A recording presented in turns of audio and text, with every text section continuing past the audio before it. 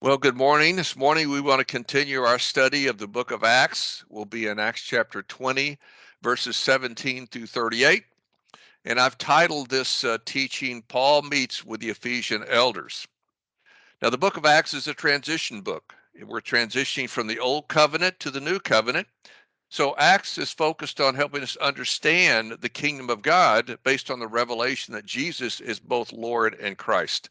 That's the seminal idea that drives now all the teaching of the New Testament. Properly understood, the Old Covenant leads to the conviction of mankind's total depravity before God. And I say properly understood because I find many people don't really get that. This means that human beings are born in sin and are impotent to self-save or self-remedy their condition. The New Covenant is God's gracious response to the hopeless state of mankind. God has granted divine potency to enable mankind to be saved through the vicarious atoning sacrifice of Christ.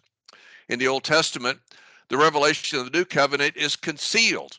It's there, but it's not easily understood.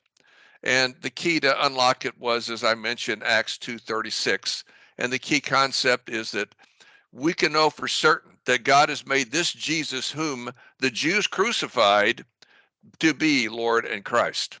So from this point, the implications of the truth about Jesus begin to unfold through the events recorded in the first 19 chapters of Acts. By chapter 20, Paul was in the final days of his third apostolic journey.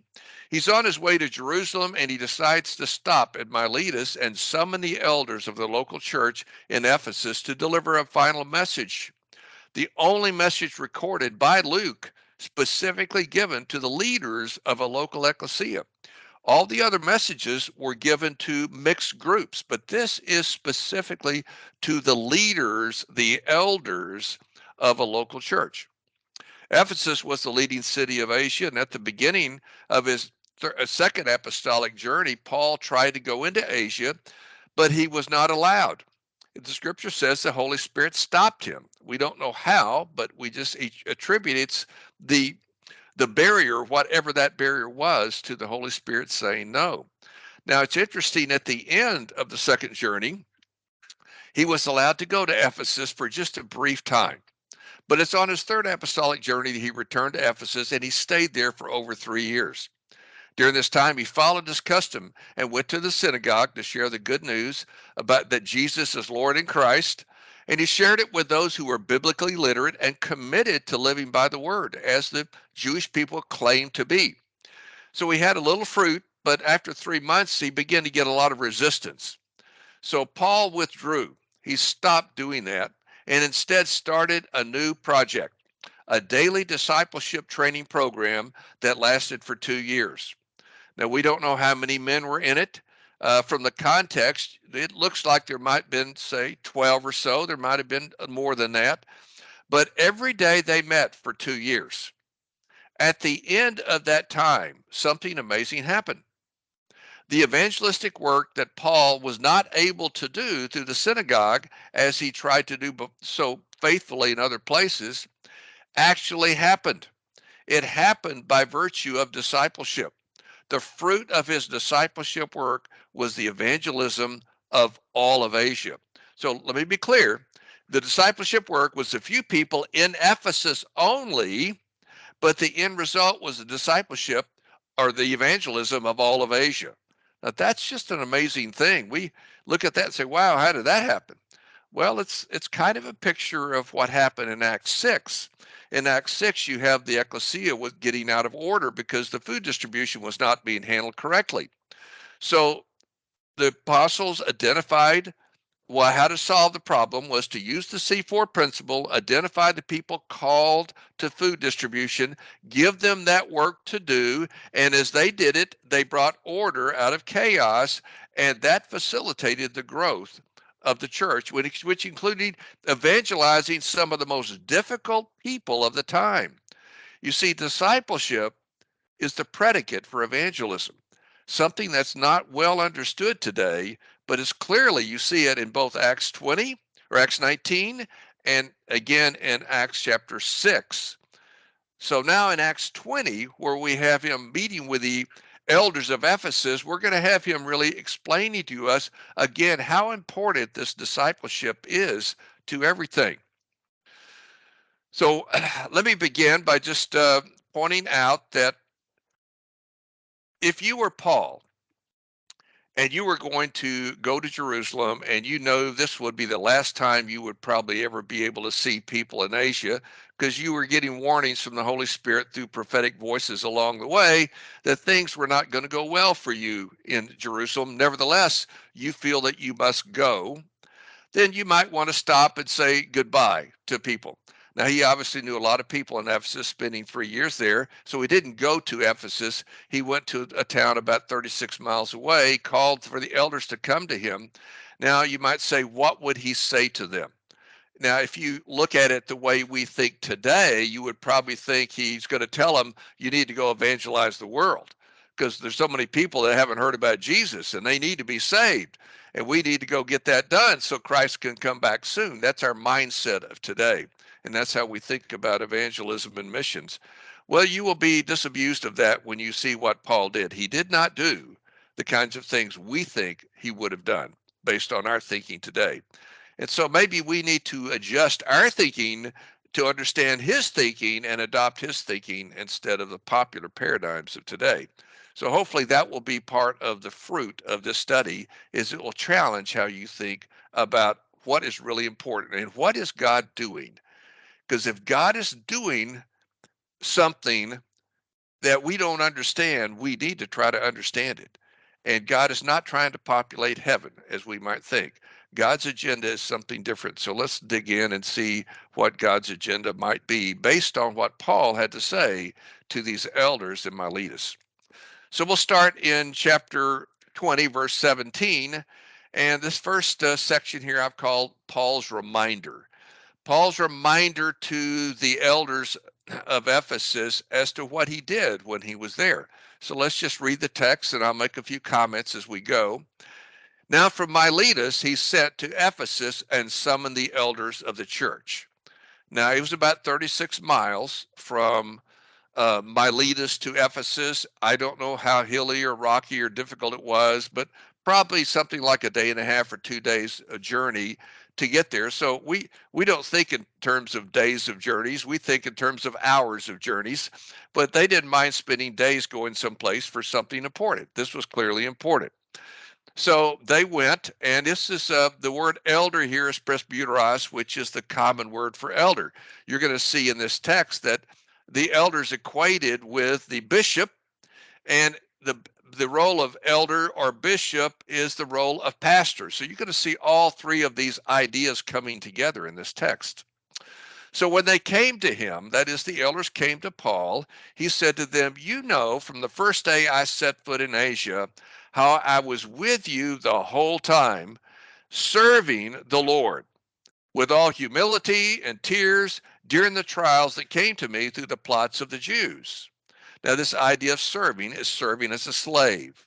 You know, there are different words translated to serve. You're going to see another one a little later on in the text, but this one is referring to himself as a slave, a servant of the Lord, very humbly, agonizing with tears, meaning it was painful. It was emotionally painful at times. Struggles were going on, particularly the plots of the Jews. He goes on to say, you know that I did not avoid. The word avoid there is the word pull back or draw back or hold back. I didn't hold back anything. I proclaimed everything to you that was profitable. And from teaching you publicly and house to house, he was both publicly speaking, he was speaking in personal settings as well. He was doing every methodology he could, and he was telling them everything, proclaiming everything profitable. Now, what's profitable? Is everything in the Word of God profitable? Is every doctrine profitable? Well, we're going to get some more guidance on that here in the next section, but let me just give you a clue. The answer is yes. Everything's profitable, even the hard things. And there are a lot of hard things in Scripture, like foreordination and and providence and the sovereignty of God and predestination and the doctrine of election And the whole doctrine of the Trinity is challenging. The hypostatic union of Christ is challenging. The reality of evil in a world created by a holy God, that's theodicy, that's challenging. And then you see the whole thing about God's sovereignty, and yet humans are responsible. That tension there, that's challenging. These are hard things, are hard to understand. But these are things that Paul did not hold back from. He put it all out there. He declared the whole counsel of God. So I want to read again. I testify.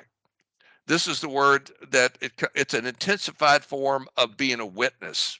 It's a present middle participle. Present tense means he's continually testifying. He's solemnly affirming to both Jews and Greeks. You understand, the message of the new covenant is for the Jews and Greeks. It's rooted in the Abrahamic covenant of Genesis 12:3, where God would bless all the nations of the world, and he did it through justification by faith through Christ. That's what Paul explains in Galatians 3.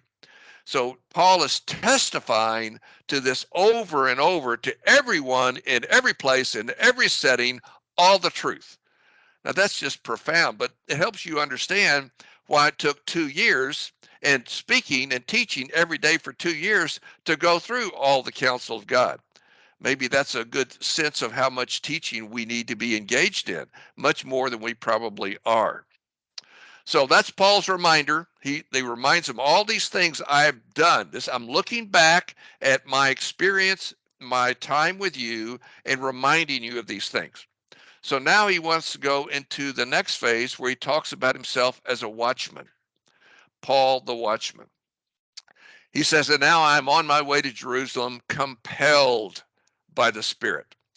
Now that's the perfect passive participle. Perfect means something happened in the past and the action was completed in the past, but there's continuing results, continuing consequences. So, and it's passive, meaning that Paul did not compel himself. The motivation to do this was not from him, it was from the Spirit. He is compelled by the Spirit. He's bound. He must do this, even though all along the way he's getting warnings. He says, not knowing what I will encounter there, except that in every town the Holy Spirit warns. Now, how does he warn? He obviously warns through people. He sends people with a prophetic word, a word of knowledge to tell him what's coming up. Paul, you need to know what's coming. Chains and afflictions are awaiting you. But he says, I considered my life, my soul, suke, of no value. Timnos is something valuable, important to you. I don't consider that valuable to myself. My purpose, what's really valuable, what's really important is the purpose. And the interesting, this word purpose is the word logos. So it implies the purpose in the sense of God has put a word in me that I must pass out. Well, God has put a word in all of us. Revelation, he reveals things to all of us. That becomes the word he's put in us, and it's our job to fulfill, completing that word, passing that word on, living that word, training and teaching that word. So my purpose is to finish the teleos, which is the common word for complete, bring things to completion. He's to complete his work, assignment in the meta narrative. That's what he must do. So he is to finish my course and the diakonia. Now, diakonia is the word translated ministry in the English language. Diakonia, we know, is a Greek word that had nothing to do with church work. It had to do with obeying the commands of someone else. So we know in the Christian context, diakonia is to obey the commands of Christ. We all have our diakonia. Paul had his diakonia. He was an apostle. Most of his life was apostolic work. He certainly had a call to be a tent maker too. That was part of his diakonia. But his focus here is on his primary assignment of being that apostle, who is bringing the message of what it means for Jesus to be Lord in Christ. What are the implications of that? How do we live in that, in light of that reality? So he wants to complete that. That's the must of his life. and he realizes this has been given to him by the Lord Jesus, and to testify to the gospel, the evangelon of God's grace. There is no other worldview exists that I'm aware of anytime in history and presently that includes a doctrine of grace. Grace where God has extended favor to us.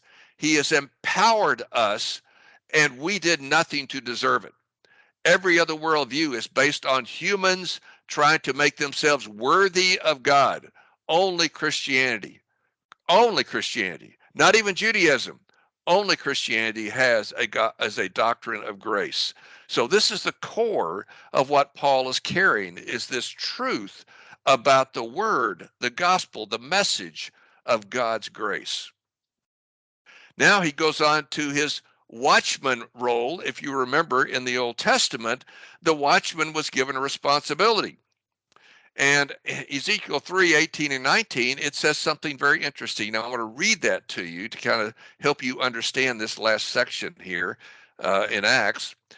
He says, if I say to the wicked person, you will surely die, but you do not warn him, you don't speak out to warn him about his wicked ways in order to save his life, that wicked person will die for his iniquity. This is God speaking to Ezekiel, who is the watchman, and saying that, hey, I'm going to speak through you to this wicked person, and you warn him. Okay, if that wicked person basically heeds it, then he will repent. Yet I will hold you responsible for his blood, if you don't serve as a watchman. But if you warn him and he does not turn from the wickedness or the wicked way, he will die for his iniquity, but you will have rescued yourself. So you have two scenarios. You've got to speak it out. Okay. If he turns, then that's good for him. But if he doesn't turn, he's going to die. But because you spoke it out, you've rescued him. But if you don't speak to warn him, then what happens is the blood is on you. So Paul is compelled by this Old Testament truth about the importance of being faithful to the word you've been given. So that's the idea here that he's using out of Ezekiel. So now he says, I know that none of you among whom I went about preaching or proclaiming this good news of the kingdom. Remember, the kingdom is the overarching theme of the whole book. The idea of the kingdom is found in numerous places in Scripture, numerous places here in the book of Acts. For example, Acts 1 verse 3, Acts 8 verse 12, Acts 14 verse 22, Acts 19 verse 8, Acts 20, 25, which is our text today, and Acts 28, 23 through 31. When Jesus was in his time between his resurrection and ascension, his focus was on one thing, the kingdom. So we have to get really clear. The kingdom is the highest level of concept. Everything else is a subcategory of the kingdom in some way. So he's saying, I proclaim to you the kingdom. And furthermore, you're never going to see me again. This is it. Therefore, I declare. In other words, I'm speaking out as a witness. This is the word martyromai, which is a witness. I'm declaring to you this day, I'm innocent of your blood. Remember, that's the Ezekiel 3 idea. I'm innocent of your blood because I have discharged my responsibility as a watchman. I have given you the warning because I did not avoid declaring to you the whole plan or counsel of God. You see, remember we talked about he declared everything was profitable. Everything is profitable is the whole counsel of God. Everything, every concept, every doctrine, even the hard doctrines, everything is valuable. Paul declared it all, held back nothing. Now, most of us probably are in settings, local church settings, where there are certain things that will not be discussed. And you may have been in settings for 30 years and never heard certain things discussed because we don't have this concept generally in our heads. We are always trying to persuade people to make a decision for Christ, so we don't speak about the things that are difficult, that are hard. We don't talk about the tension between sovereignty and human responsibility. We don't talk about that. We don't talk about theodicy, the problem with sin in a fallen world. How could that happen? We don't really talk in depth about the Trinity or about election or about the foreknowledge of God or the predestination of God. These things we don't talk a lot about. We tend to avoid these things. But Paul didn't. Paul spoke it all out. He was in your face. So he's basically setting up now for a directive.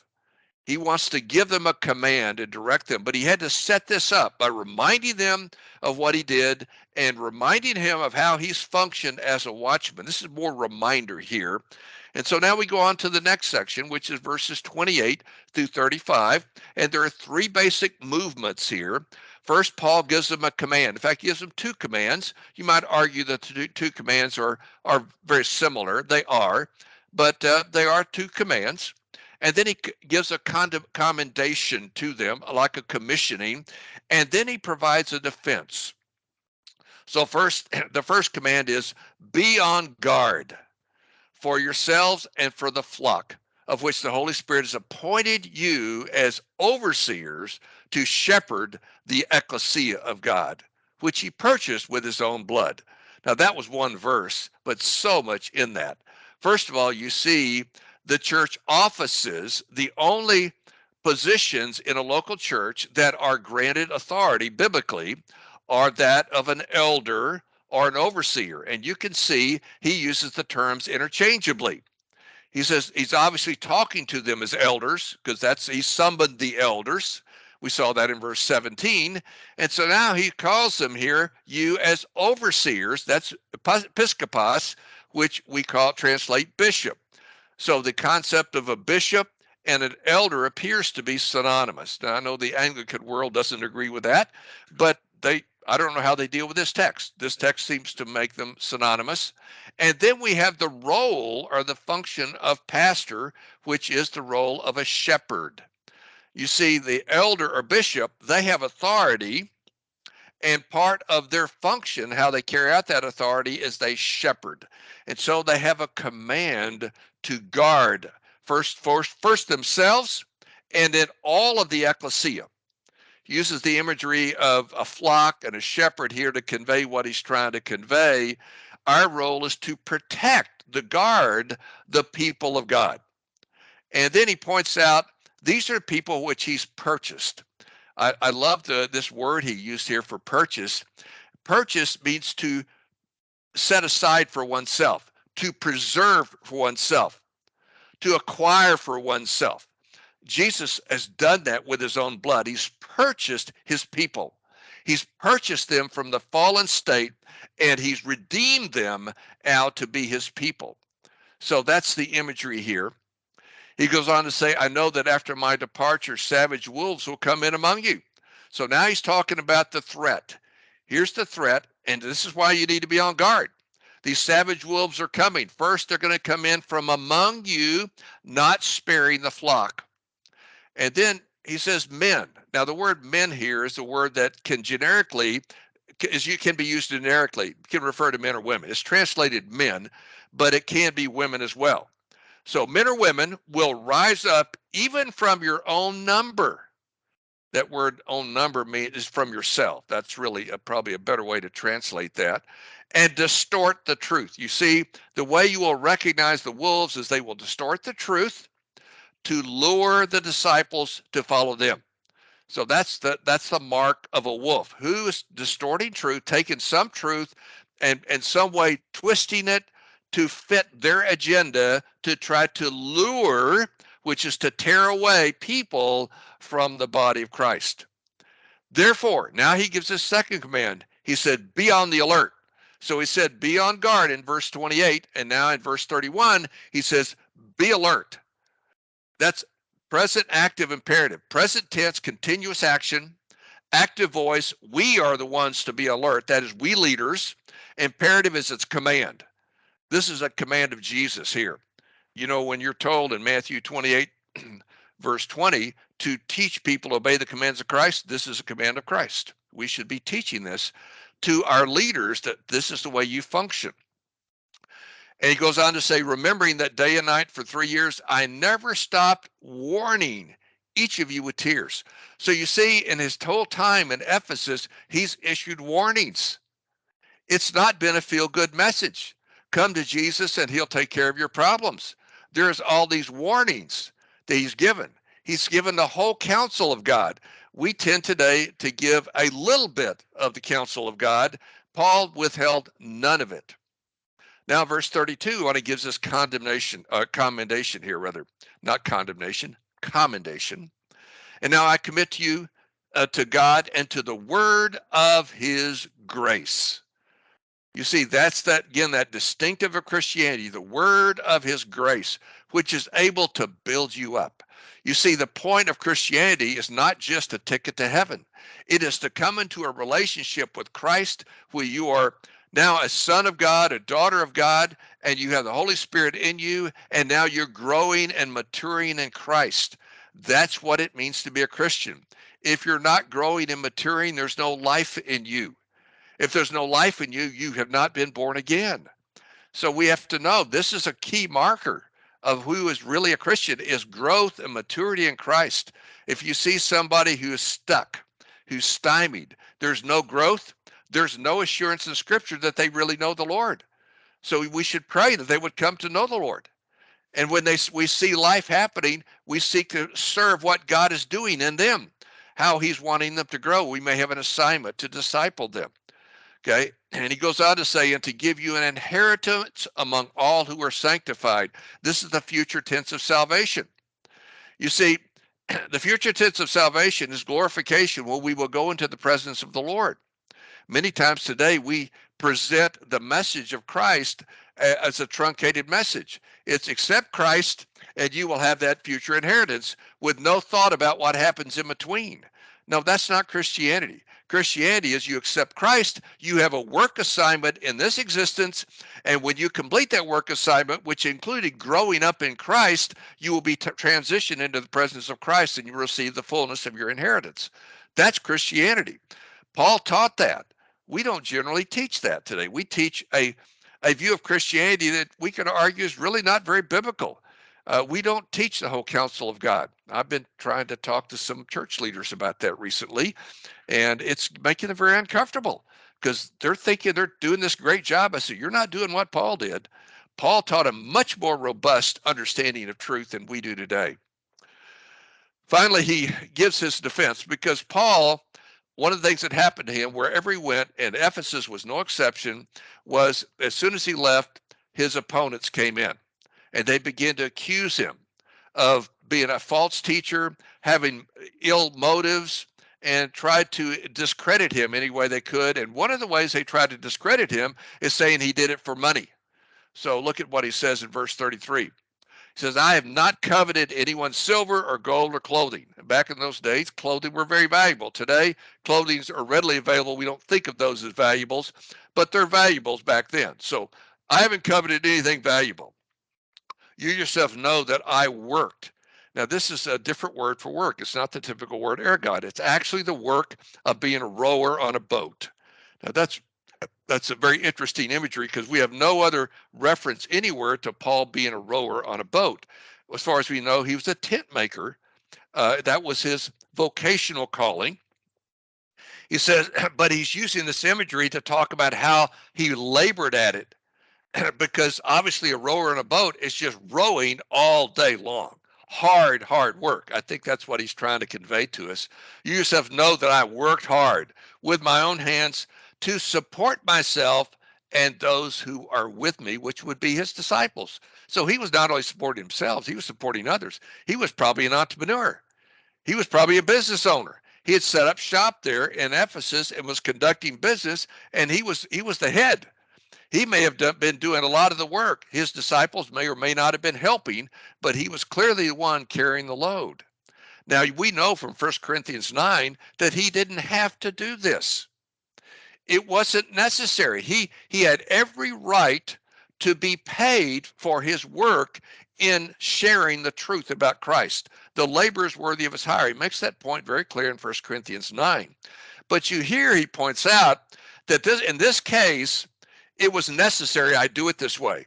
He says, verse 35, in every way I've shown you that it's necessary to help the weak by laboring like this, and to remember the words of the Lord Jesus, because he said it is more blessed to give than received. You see, Paul was recognizing that in certain circumstances, being paid for what you do is not the priority. I'm certainly entitled to it. You know, it's certainly biblical that you do that, but there's some people that just don't have the maturity to know how to use resources properly. So, for the sake of them, I'm going to not require of them what I am due. I'm going to go ahead and take care of it myself. So he labored this way voluntarily to serve them, showing sacrificial love by doing this. Certainly, he's not telling us this is the way it's done. He's showing us how to be sacrificial in extending love to someone, even though you're entitled to be paid for what you do. So finally, he comes to his departure. So verses 36 through 38, Paul's departure and farewell. After he said this, he knelt down and prayed with all of them. And there were many tears shed by everyone. They embraced Paul and kissed him, and grieving most of all over his statement that they would never see his face again, and they accompanied him to the ship. You see, this was sad because he knew these men well. He labored with them for 3 years. They had become close, and now he just delivered a very, very challenging final message.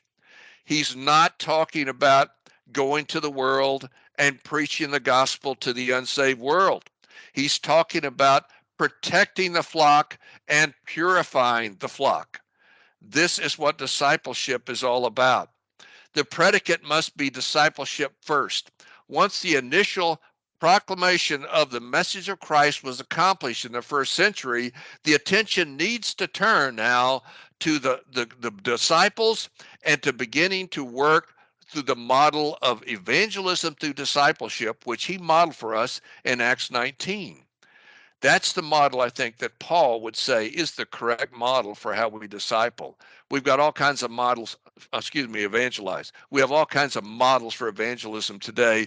I've never seen the Pauline model in any of them that I've ever read. They're always just things like friendship evangelism, marketplace evangelism, these kinds of things, instead of discipleship first and then letting disciples who become so impregnated with Christ, so Christian in how they live, let them go and infect the culture. And that's apparently what happened in Ephesus in Acts 19, verses 9 and 10. Well, let me just give you some theological thoughts and then an application real quickly.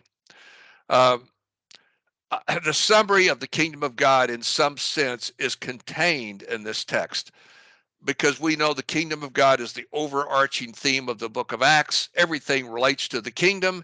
So when we start looking at the nuances of what Paul covered, they all relate to the kingdom. So what did Paul cover? Well, obviously he covered the kingdom. He specifically mentioned the kingdom here. He also covered the meta-narrative, which is the backdrop of history.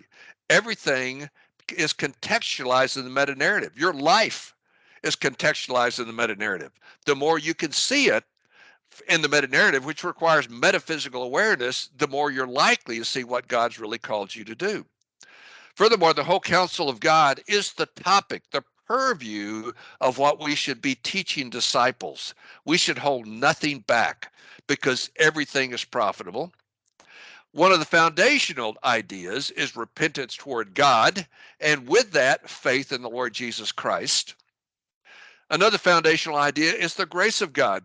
One of the uniquenesses of Christianity is the grace. As I mentioned before, there's no other worldview that offers grace as a fundamental doctrine of their worldview. Only Christianity does. There's also a purpose. Paul functioned out of a profound sense of purpose. We each have a purpose, a role to play in the meta-narrative, which is part of the kingdom of God. We have to have our priorities straight in the ecclesia. Today, the priorities of most in the ecclesia are evangelism. That was not Paul's priority. Paul certainly evangelized, but Paul's priority was discipleship first. What we do today is we do evangelism without discipleship. That's not Pauline. Pauline doctrine is you do evangelism through discipleship. Now that's very hard. That is so counterculture. It's so counter to everything we've seen and known of Christianity, because largely the last 300 years of Christianity have been infected with some bad thinking about evangelism, and we're living in light of that, and we need to look at Scripture and let Scripture inform us as to how to think about evangelism. So I think if you do that, you'll be persuaded pretty quickly that Paul had it right.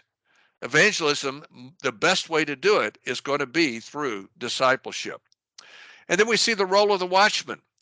More than ever, when you realize that we're in the war between two seas, the meta-narrative is a massive battle between the forces of good and evil, you've got to have watchmen, particularly watchmen over the body of Christ, who are looking out for the enemy and how the enemy's going to come. And the watchman's got to look not only out, but within. You know, usually you think a watchman looking from without, but no, we have to look within, because most likely the spirit of Antichrist is going to come in as an angel of light some way within the leaders and within the sheep or the community itself. So we've got to play that role of the watchman, and we need to be wise and recognize what's going on, see the signs of the time, and know what the people of God should do. Another key aspect of the kingdom of God is the atonement, understanding the atoning work of Christ. Historically, there have been basically three views of the atonement. The early view of the church was a ransom theory, and some thought it was ransoming humans from Satan. That didn't really settle too well with most of the church fathers. Eventually, by the 11th century, they developed the satisfaction theory. Anselm was given credit for this.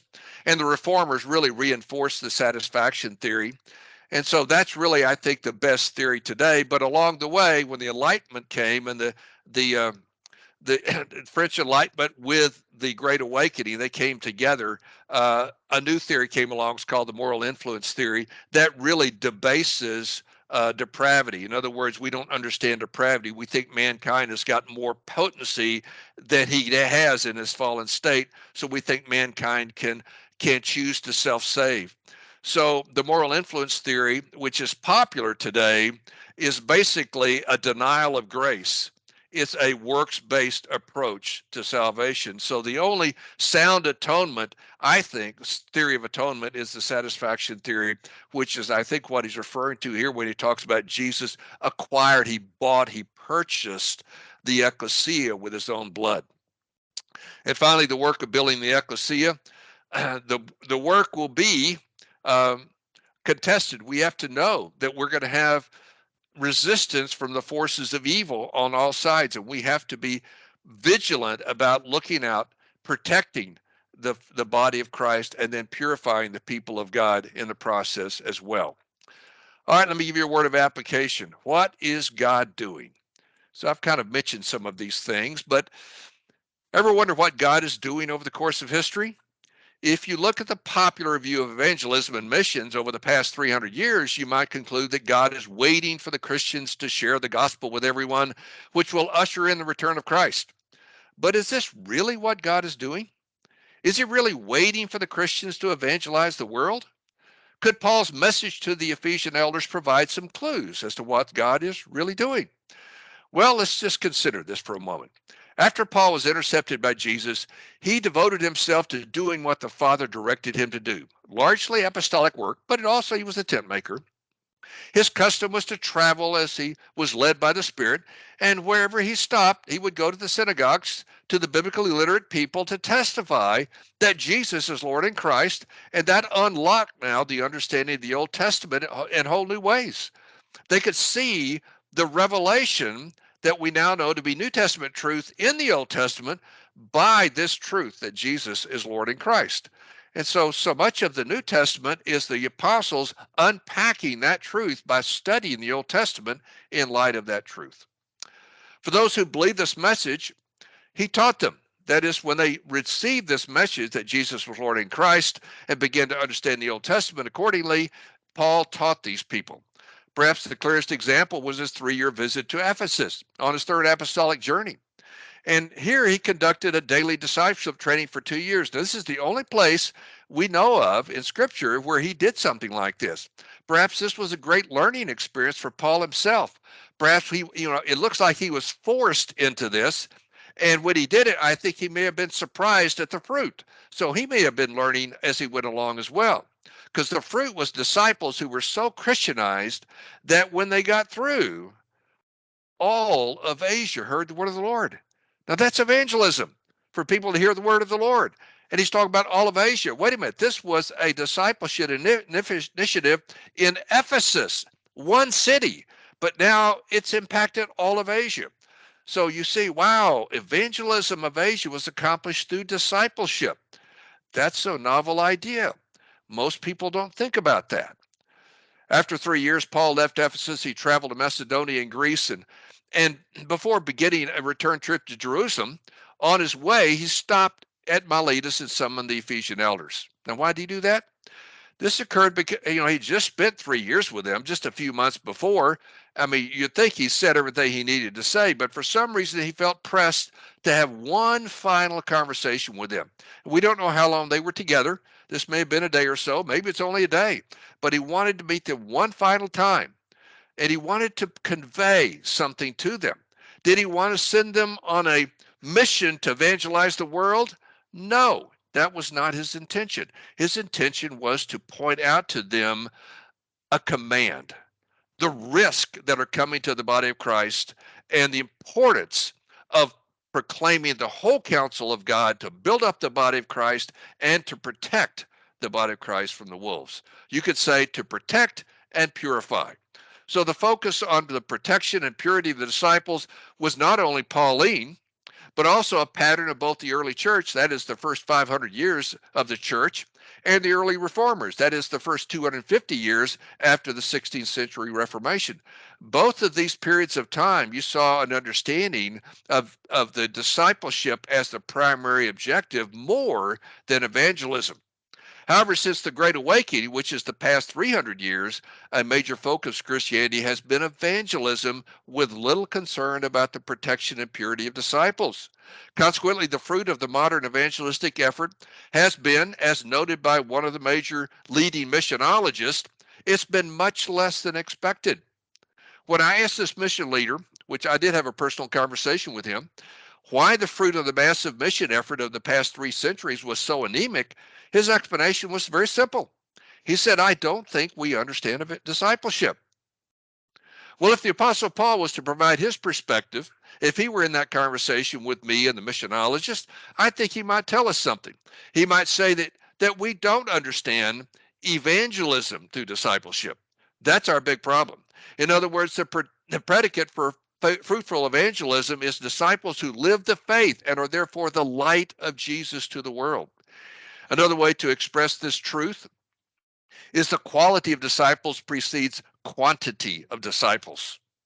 Quality precedes quantity. In a megachurch world, we're all about quantity. We sacrifice quality for quantity. We have to reverse that and sacrifice quantity to build quality. That's what Paul did. The way forward is to return to the Pauline method of evangelism through discipleship. This means that the protection and purity of disciples is the predicate for fruitful evangelism. This is why Paul called the Ephesian elders to meet him at Miletus. Instead of being concerned about world evangelism, the quantity, as we are today, Paul was concerned about the quality, the protection and purity of the disciples. Evangelism through discipleship was also seen in Acts 6, 1-7, when the C4 principle was used to bring order out of chaos in the ecclesia, the first ecclesia. This led to accelerated growth and conversion of some of the most difficult people, the Jewish priest. If we embrace evangelism through discipleship as our methodology, perhaps we would see the fruit of Acts 6 and the fruit of Paul in Acts 19 in Ephesus. Building quality disciples means helping them become grounded in the faith. It means protecting them. It means guarding them, guiding them, and directing them and getting them grounded in the faith. When they get impregnated with Christ and become contagious for Christ, this will lead them to become more effective as evangelists. And perhaps this is the way God is actually working today, and we just don't realize it. The question is, will we join him in evangelism through discipleship, or will we continue the flawed model of evangelism without discipleship? As you look around your Christian community and you see people who seem to be dead, lukewarm, not growing at all, showing no signs of life, you have to ask yourself, what's really going on? Well, I would submit to you, these are people that probably have been abandoned by the leadership. They have been abandoned for the sake of evangelism. And we need to repent of that and go back and sow seeds where we see life, where we see the Spirit of God working, sow seeds to help facilitate the growth and maturity of these disciples. Pour into them. And it may take a long time, but we keep pouring into them, keep pouring into them, keep pouring into them until we see that life showing up in them, transformation, light in their eyes. You'll see a hunger for the word. You'll see a desire to align their lives with the will and ways of God. You'll see a desire to learn what they have C4 to do and want to fulfill the purpose of God for life. Then you're seeing life. You're seeing real disciples. And from those disciples, there'll be light to the world. And from that light, we will see people drawn to Christ. Discipleship precedes evangelism. Discipleship is a predicate for good evangelism. May we have grace to see it, and may we be able to walk that out well for the glory of God in Jesus' name. Amen.